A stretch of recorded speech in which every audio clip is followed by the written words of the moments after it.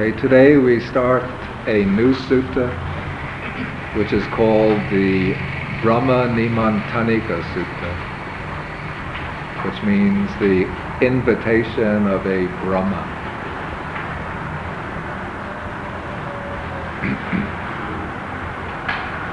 Now,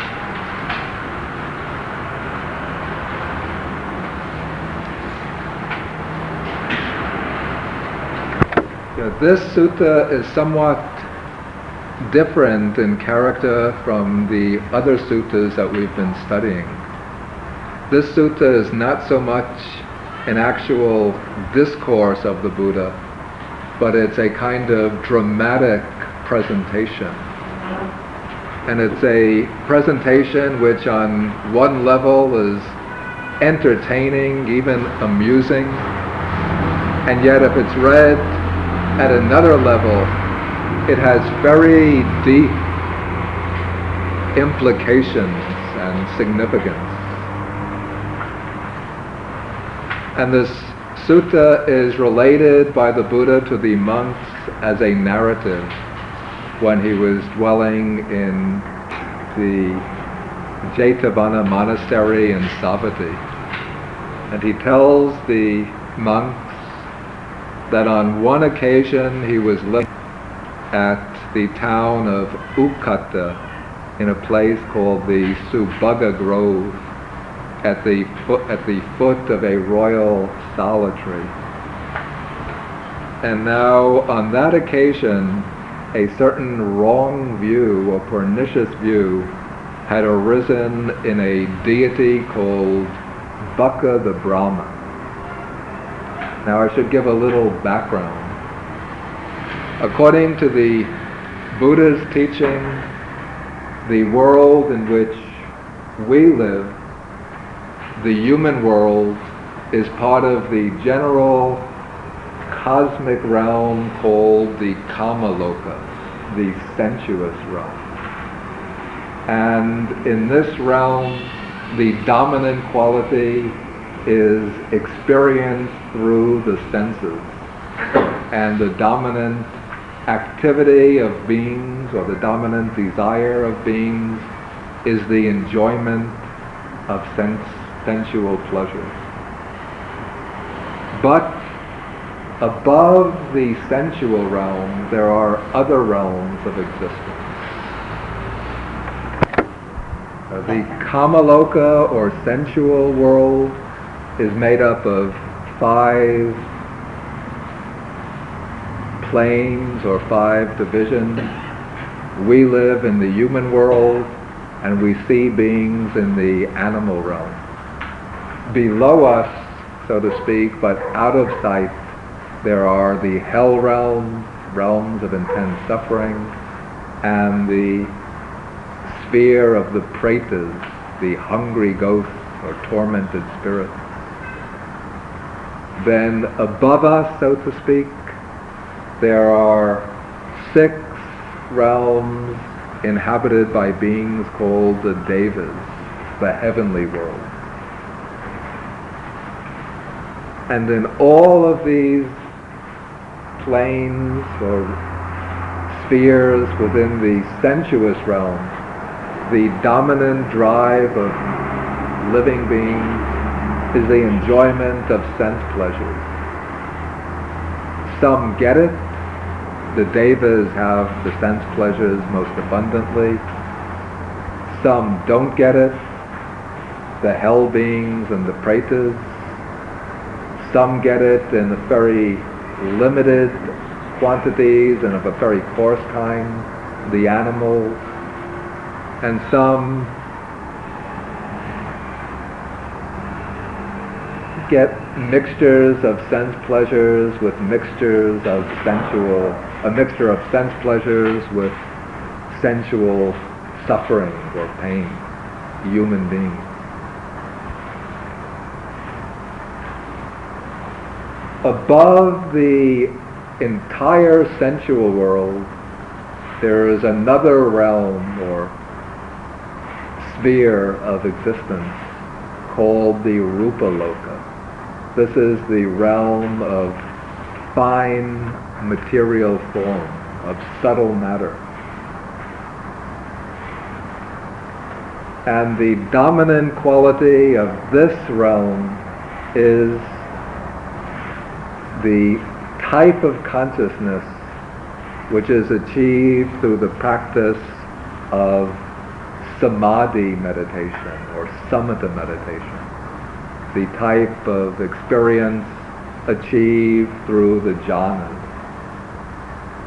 In order to be reborn into the Rupa Loka, the fine material realm, one has to achieve mastery over the jhanas. And there are 4 basic divisions of this realm, depending upon the type of jhanic experience that a meditator in the human world will achieve. That is, it's graded according to the 4 jhanas. And the sphere or plane that we'll be concerned with in this sutta is the plane of the lowest of the jhanas, the first jhana. And those who achieve mastery over the first jhana are reborn in this plane called the Brahma world, the world of the Brahma deities. These are very powerful, very serene, blissful deities who have achieved such a degree of mastery over their mind that they have overcome temporarily all desire for the enjoyment of sense pleasures. Such beings have not necessarily developed any insight, and they are not necessarily in any way achieved to the planes of stream entry or the higher stages of realization. They can be completely deluded worldlings, even entrenched in micchaditthi, in certain wrong views. But because of their temporary mastery of the mind, they have suppressed the sensual desires and the 5 hindrances, and through that power of jhana, they have been reborn into this realm. And now within this realm, the lifespan is very, very long. Even far longer than even the highest lifespan in the Deva world. I think according to the Abhidhamma, they give different figures for the lifespans in these Brahma worlds. And in the realm of the Mahabrahmas, the highest part of the Brahma world, the lifespan might even be as long as several cosmic aeons or kalpas.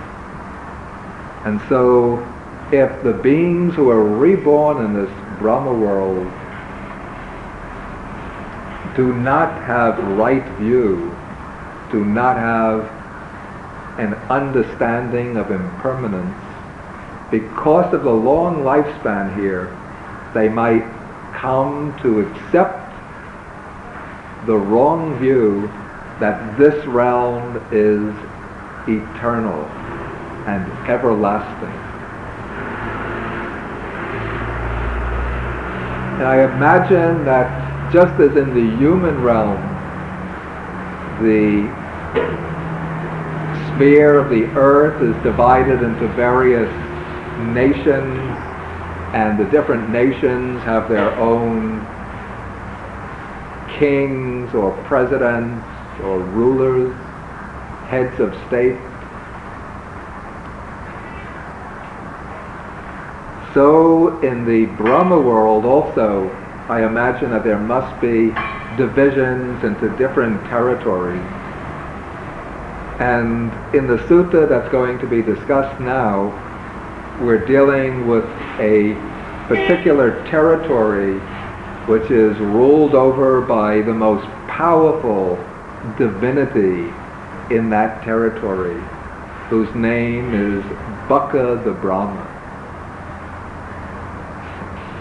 And so because he is the chief and ruler of this celestial world, and because the lifespan is so immeasurably long, and because also he has all the defilements still inherent in his mind, for these reasons he gives rise to the wrong view that his realm is eternal and everlasting, and he imagines that he is the supreme creator of the entire universe and the eternal, everlasting Lord of heaven.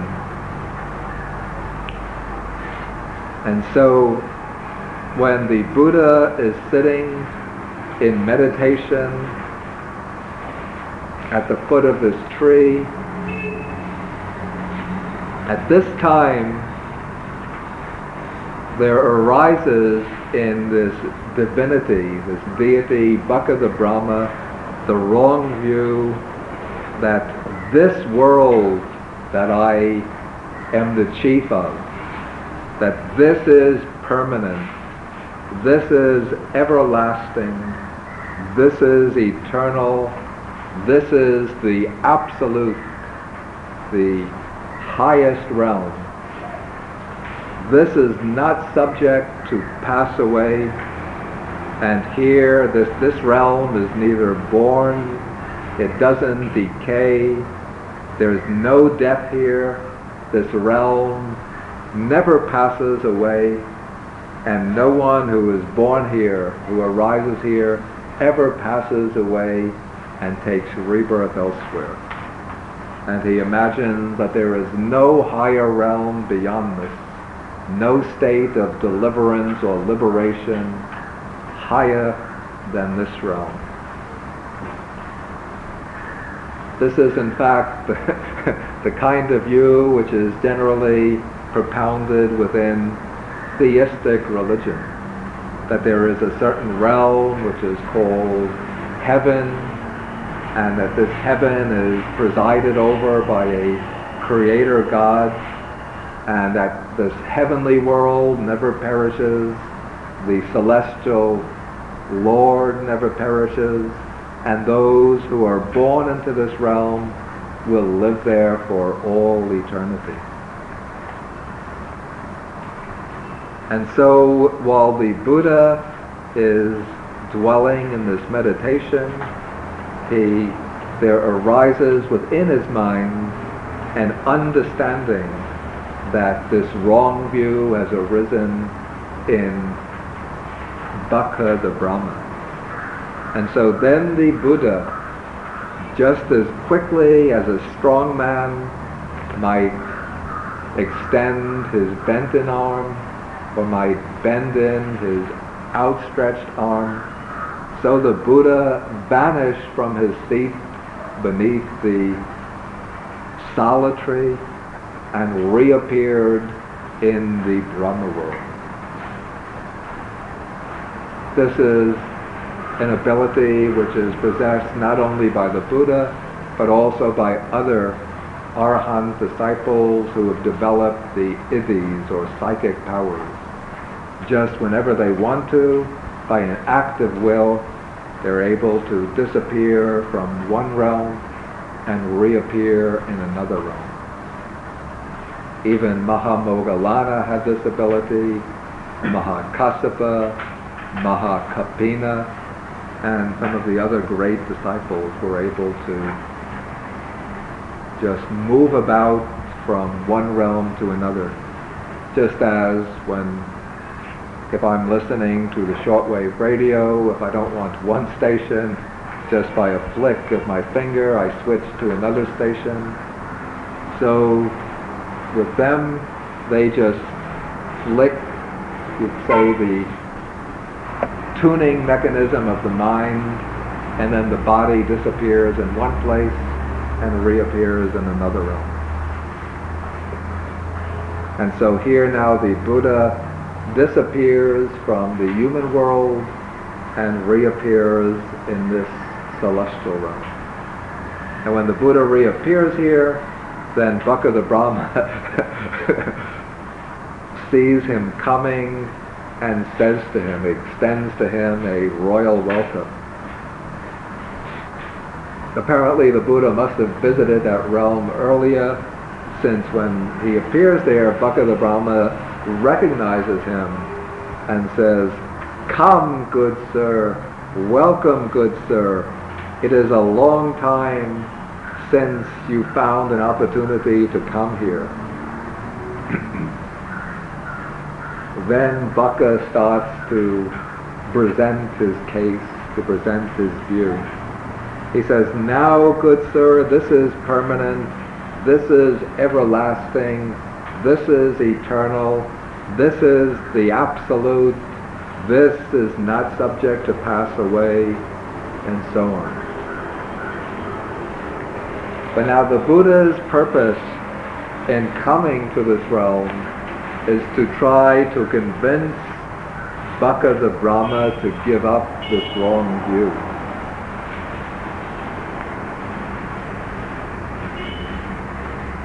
And so the Buddha tells Bhikkhu, he says, the worthy Bhikkhu, Bhikkhu the Brahma, has fallen into ignorance, lapsed into ignorance, in that he says of this which is impermanent that it is permanent, of this which is transient that it is everlasting, of this which is non-eternal that it is eternal, of this which is incomplete or not absolute that it is total or absolute, of that which is subject to pass away that it is not subject to pass away, of what is born, what decays, dies, passes away and reappears, that it is neither born nor decays nor dies nor passes away nor reappears.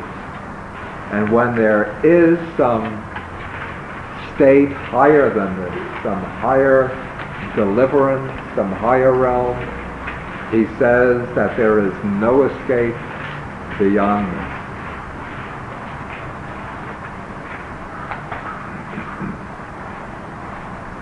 Now, the reason why the Buddha says this is because, first, the lifespan of the beings who have been reborn in this Brahma world, their lifespan is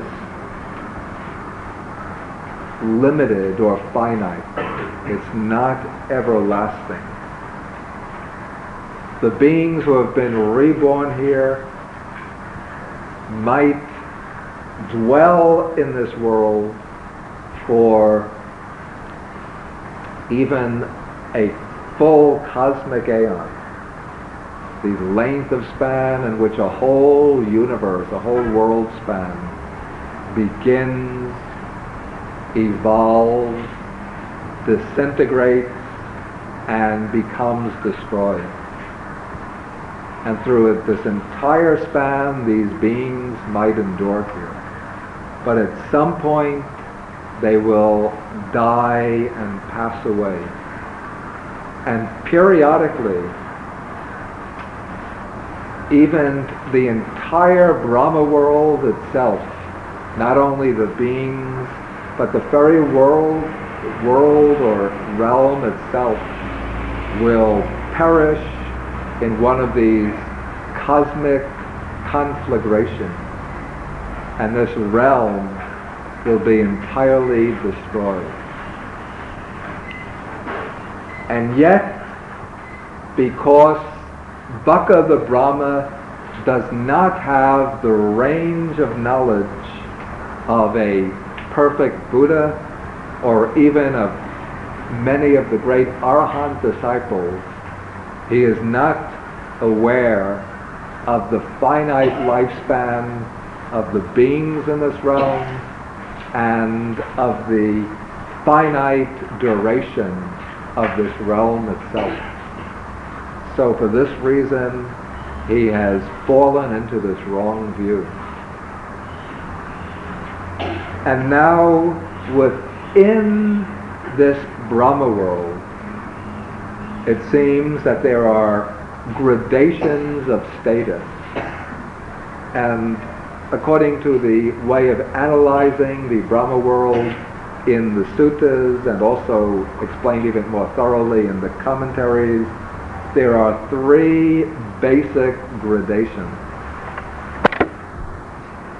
The kind of a class structure, even in the Brahma world. Even Marxism would not have very much success even here with a classless society. You know, the ordinary inhabitants of the Brahma world make up what are called Brahma Parisajya, which means the members of Brahma's assembly. These seem to be the lowest or the common members of the Brahma world. Above them are the Brahma's ministers, Brahma Purohita. These seem to be more powerful Brahma deities who maybe exercise important functions in the Brahma world. Just as in a country, one might have the foreign minister, the minister of rural development, the minister of education, minister of tourism, minister of this, minister of health and welfare, and so on. So there are these high positions in the Brahma world which are taken over by the ministers of Brahma. And then at the top of every territory or nation in the Brahma world, there is the Mahabrahma, the chief Brahma. And Bhikkhu Brahma will be the chief Brahma in his particular domain or Brahma world.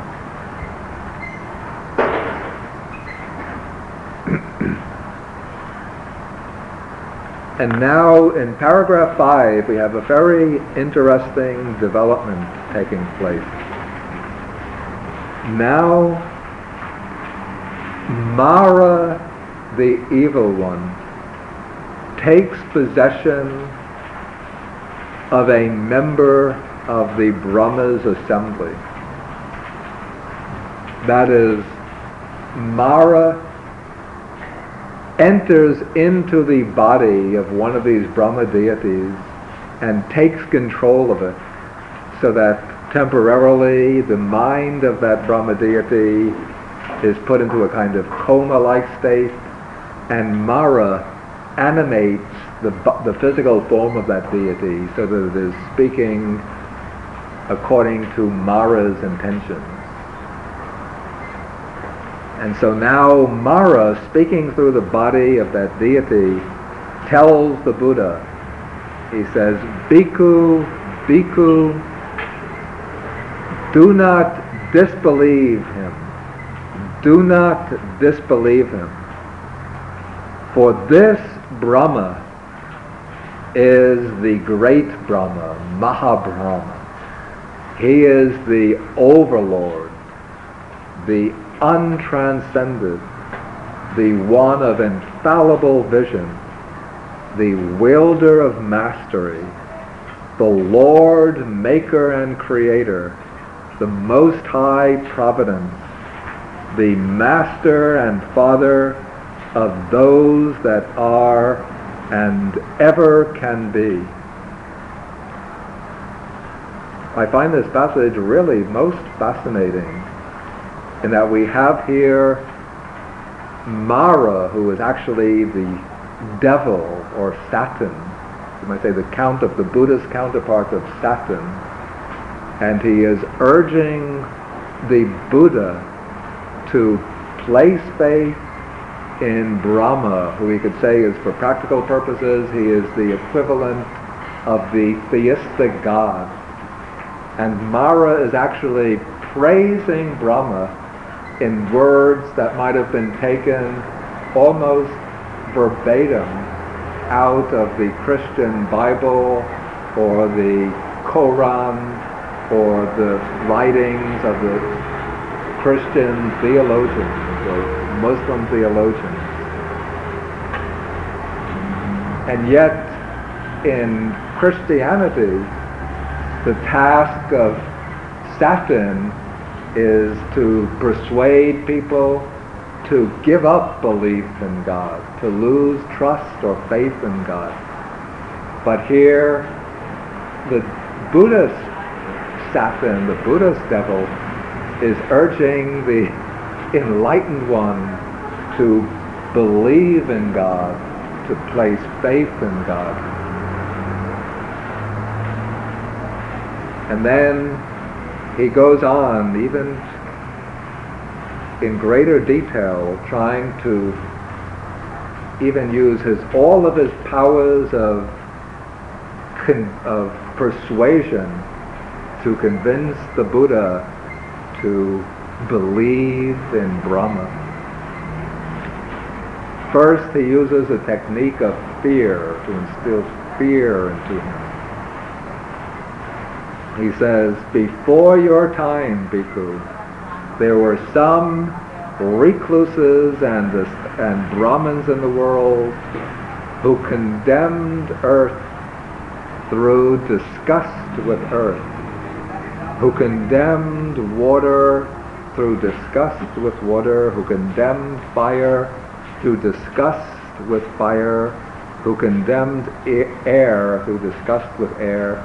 Here he's referring to the four great elements, who condemned beings through disgust with beings, who condemned the gods through disgust with gods, who condemned Prajapati, the Lord of creation, through disgust with Prajapati, who condemned Brahma through disgust with Brahma, and on the dissolution of the body, when their life was cut off, they became established in an inferior body, in a lower world, we might say.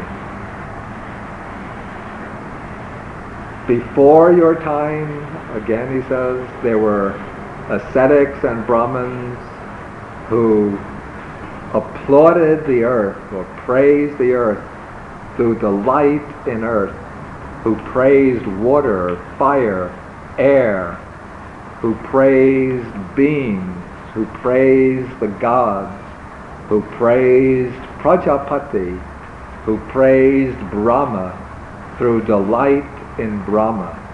And on the dissolution of the body, when their life was cut off, they became established in a superior body, or we could say they reappeared in a higher world.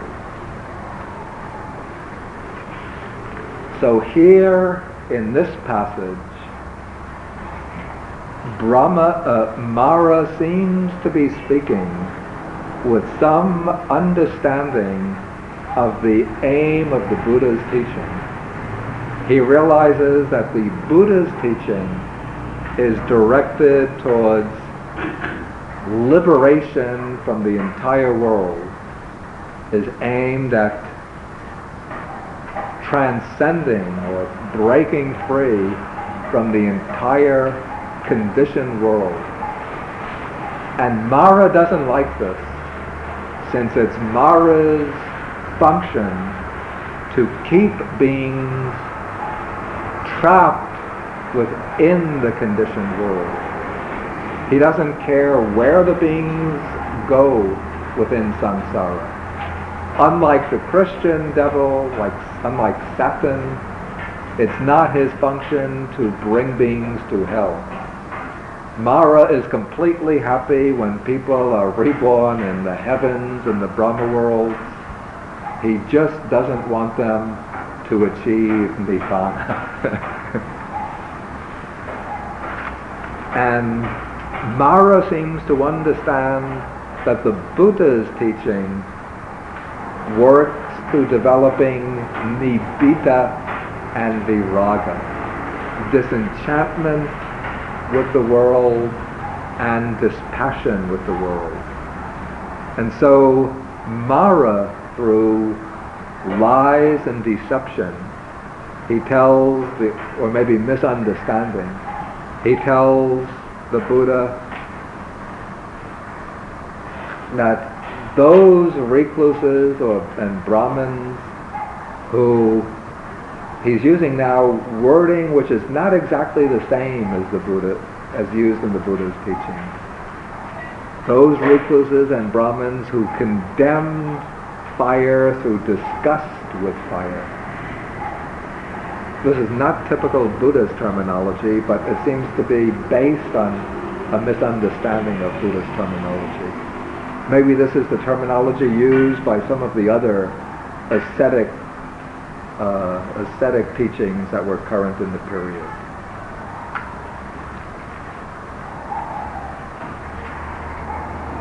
But Mara seems to have in mind here the tendency of Buddha's teaching to develop this enchantment and disillusionment and dispassion towards all of the phenomena of the world.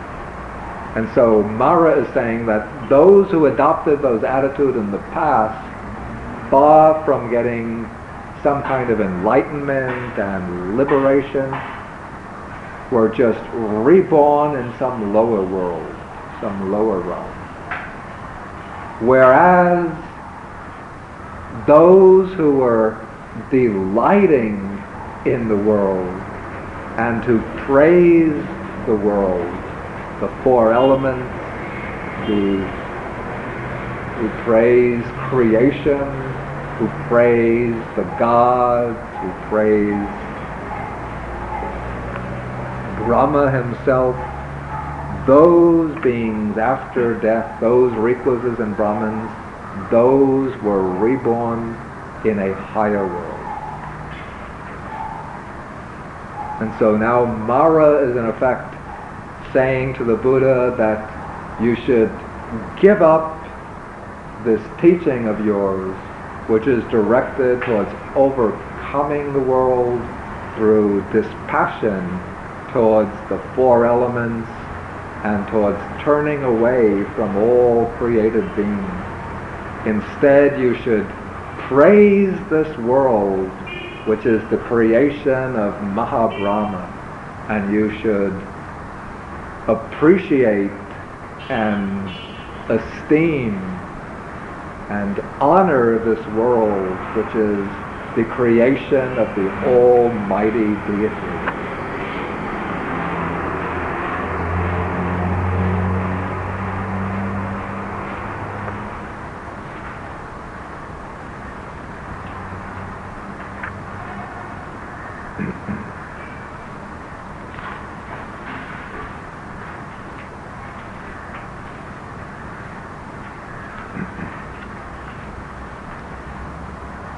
And so then Mara continues, and he says, I tell you this, be sure to do only as Brahma says.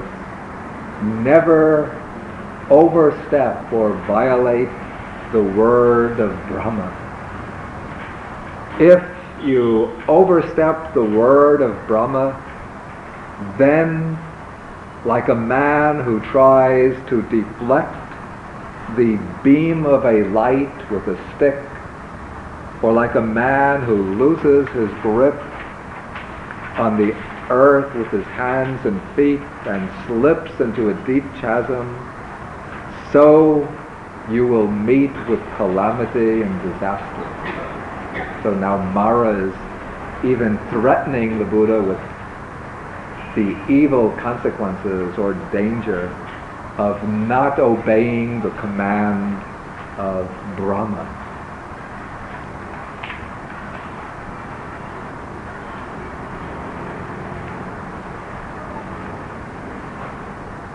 And then Mara calls to witness as support for his statement. He says, don't you see here the Brahma's assembly seated?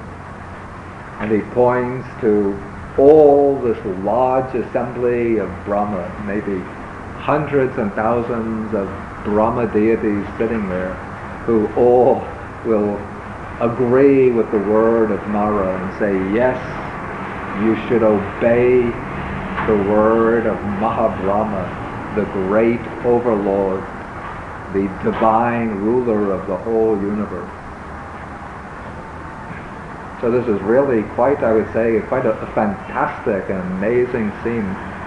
If we could just visualize it as a kind of cinema production, you'll see maybe thousands and thousands of Brahma deities all blazing with glory, sitting there, just fading out into the horizon, and Mahabrahma sitting at the head of this celestial assembly, radiating, just almost overwhelming beams and beams of light and glory.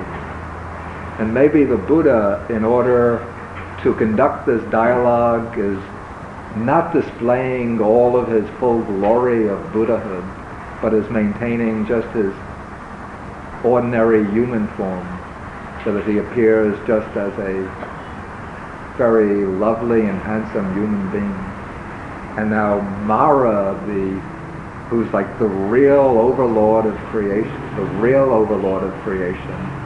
has taken possession of one of these Brahma deities and is threatening and trying to persuade the Buddha to submit to Mahabrahma and to recognize that he is the eternal, all-powerful, supreme Godhead, and that this whole universe is his creation, which should be praised and accepted and affirmed.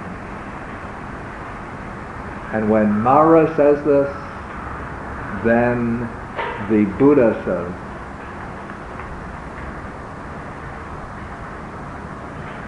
I know you, evil one.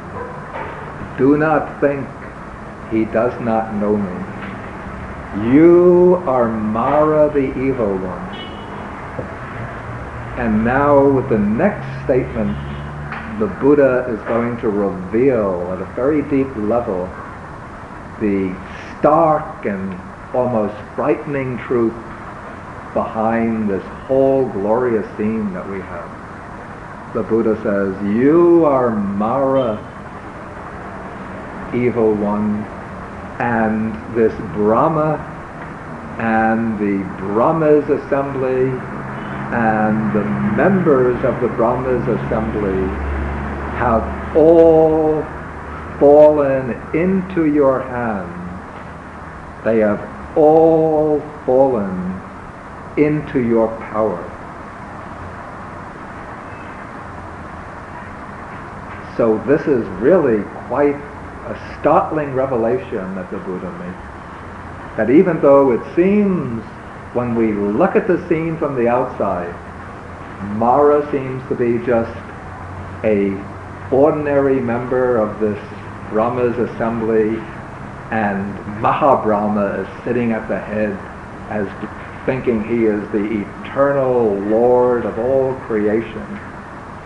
But the Buddha here reveals this stark truth that if we strip away this glorious facade or surface presentation, we see that all the members of that celestial assembly, and even Mahabrahma himself, are really just pawns in the hands of Mara. It's Mara, the evil one, who is controlling the entire samsara, even right up to its celestial heights. And now the Buddha tells Mara something which is very disappointing to Mara. He says, "You might think, evil one, that this one too, that is myself, this one too has fallen into my hands, that he too has fallen into my power. But I have not fallen into your hands, evil one. I have not fallen into your power." That is, when we look at the scene superficially, the Buddha appears in this particular scene just like an ordinary human being, and Mahabrahma in all his sublime glory seems to be the all-powerful creator. And yet, though the Buddha appears like an ordinary human being, he is the one outside the control of Mara. He is the one who has broken out from this prison cage of samsara, broken out from the net or trap of samsara. And Mara, the evil one, the Lord of Desire, holds all of the others, not only in this celestial assembly, but from the lowest hells right up to the highest formless realms. All those except the Aryan Savakas, the Buddhas and the Aryan disciples, the noble disciples, are within the trap of Mara.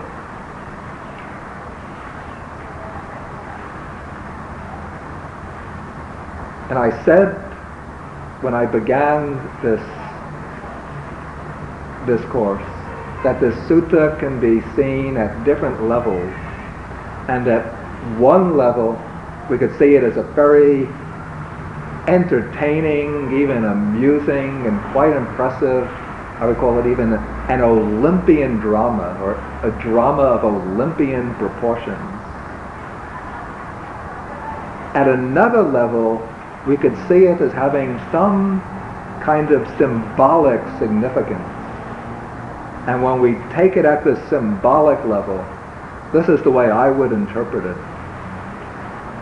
At this symbolic level, we shouldn't take Bhikkhu the Brahma simply as one particular individual deity or living being, but rather we should take Bhikkhu Brahma as the supreme representative of bhava, becoming, or conditioned existence.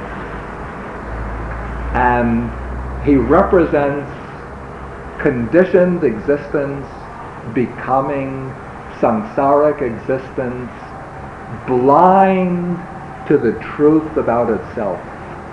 That is, he, as the Buddha says, he has fallen into ignorance, lapsed into ignorance.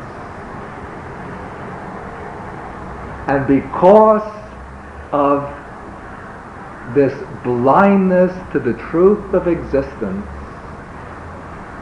this supreme representative of bhava, of becoming, of existence, of being, the supreme representative forms the wrong view of permanence, the wrong view of eternity, that I am eternal, I am everlasting.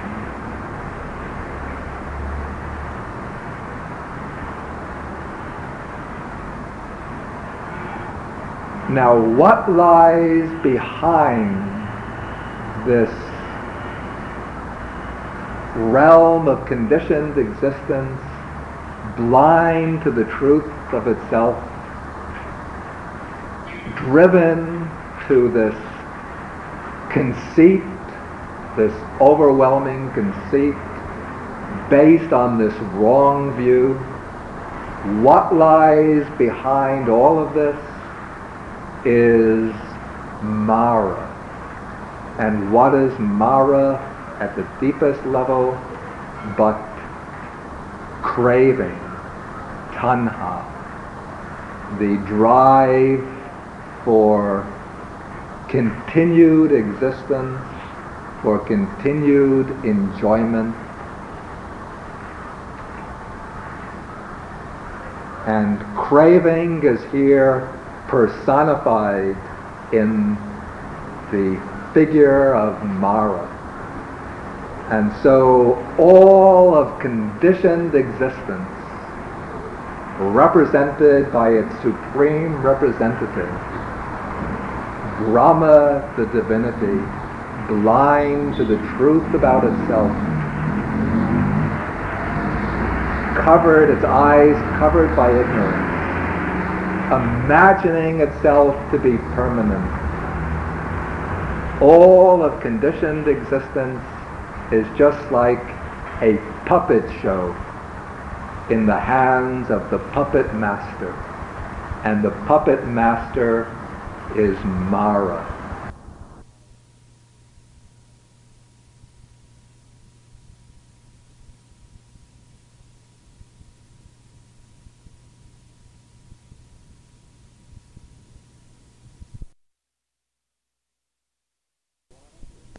Who wants to keep every living being trapped within the cage of samsara.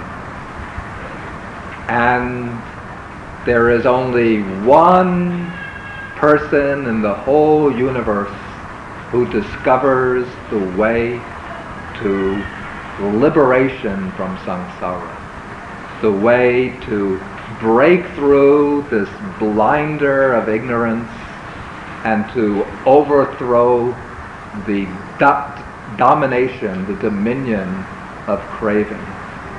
That person is the enlightened one, the Buddha. The Buddha finds the way to Nibbana, which is entirely outside the conditioned realm, the realm of Bhava, over which Mara exercises control. And when the Buddha finds this way to liberation, he teaches it to others, so others, by treading that path taught by the Buddha, can also break through to final freedom. And so the task of Mara, what causes Mara fright and terror and agitation, is when a Buddha arises in the world, because the Buddha helps others to gain that final freedom.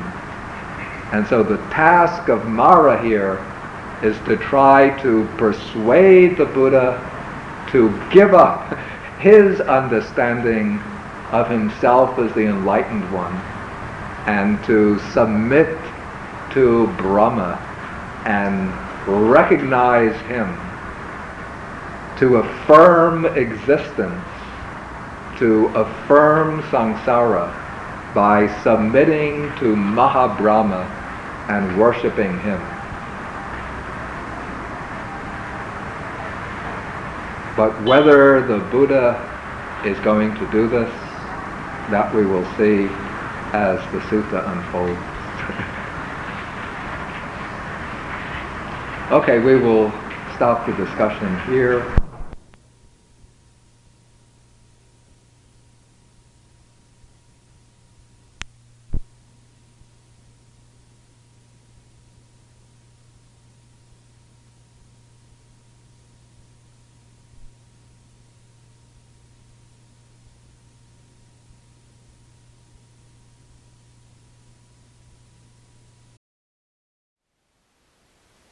Thank you for listening. To learn how you can support the teachers and Dharma Seed, please visit dharmaseed.org/donate.